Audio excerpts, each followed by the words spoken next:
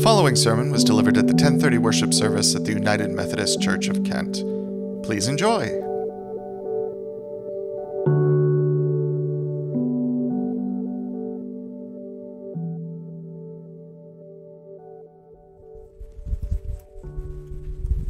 It's an interesting thing. Of all the things we consider valuable, material things like food and shelter, emotions like love or joy, and values like trust and friendship, time is the one that cannot be changed. We can always buy and return material goods, get over bad feelings, forgive those who have wronged us and be forgiven by those who we have wronged, but we can never go back and regain lost time. No matter what we do and how we feel, time continues on. It's unyielding. Because of this, time is often considered one of the most valuable resources we have in our society. Oftentimes, giving your time to a cause is a much greater commitment than just giving money or other physical resources. But if time is so important, then why do we find it so difficult to devote time to the most important cause?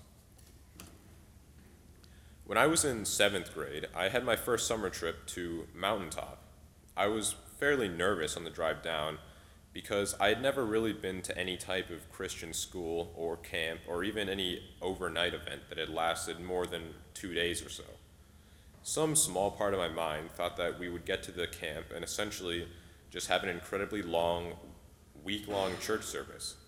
As it turns out, once we got there, we ended up getting our bunks ready, splitting into groups that we would work with for the rest of the week, and then just eating dinner together. The next morning, we got up bright and early to prepare the tools and materials we would need for the day's service project. Soon, we arrived at the house of an old couple, whose yard was completely overgrown with bushes and shrubs. We worked to clear the yard and talked with the couple about how things were in their community. We had a short prayer after lunch, and then after that we finished up the work. Later, when we got back to camp and got everything cleaned up and squared away, we held a nightly worship service, but it only lasted around 30 minutes. Over the next couple of days, we worked with local families to help them get what they needed, whether it was better living conditions, areas for leisure, or even just time spent in the company of people from outside of their local family. When we weren't out and about, we were normally cleaning up around camp, getting to know people from other churches, and prepping for the next day's service projects.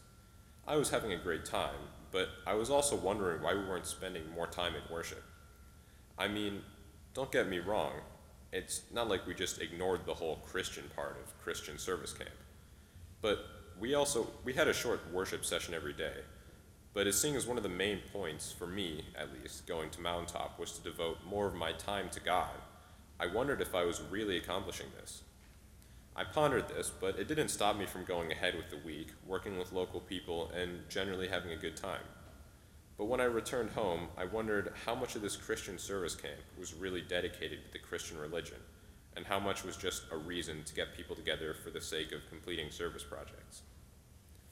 What I had failed to realize was that by helping others and involving ourselves in their communities, we were devoting time to God. Deuteronomy chapter 10, verse 12 reads, "And now, Israel, what does the Lord your God ask of you but to fear the Lord your God, and to walk in obedience to him, to love him, to serve the Lord your God with all your heart and all your soul." By providing for the needy, all of the Mountaintop campers were serving God's plans and devoting time to God.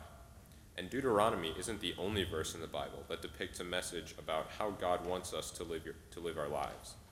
The Christian way of living, as laid out in the Bible, emphasizes acting out God's word with your actions and decisions, rather than simply talking about it. As a result, rather than trying to devote more time to God, we should be devoting our actions to God. Joshua chapter 1 verse 8 says, "Keep this book of the law always on your lips. Meditate on it day and night, so that you may be careful to do everything written in it. Then you will be prosperous and successful." By living by God's word and acting as he would want us to act, we can make a far greater difference in the world than simply devoting more time to worship. Of course, living as God intended us to live is far more difficult than sitting down to worship every Sunday. Asking the question, how can I devote more time, is always easier than asking yourself, how can I devote all of my time? There are so many things that can pull us away from God, from finances to thrill-seeking to even just mundane laziness. It may seem easier for some of us to just give up and go back to whatever we were doing. In the short term, it probably is that way, and the righteous path is rarely ever the easy one. However, by choosing to live as God intended, we choose the righteous path. To go back to Joshua chapter 1, verse 8, keep this book of the law always on your lips. Meditate on it day and night, so that you may be careful to do everything written in it. Then you will be prosperous and successful. If this isn't a clear message, then I'm not sure what is. If you wouldn't mind, please bow your heads and join me in prayer. Dear Lord, help us to work in your name and to follow the path that you have set out for us. I know that we are often busy, distracted by the here and now, and by the constant everyday push and pull of life. Help us follow your example and work with us to devote not our time, but our actions to you. Amen.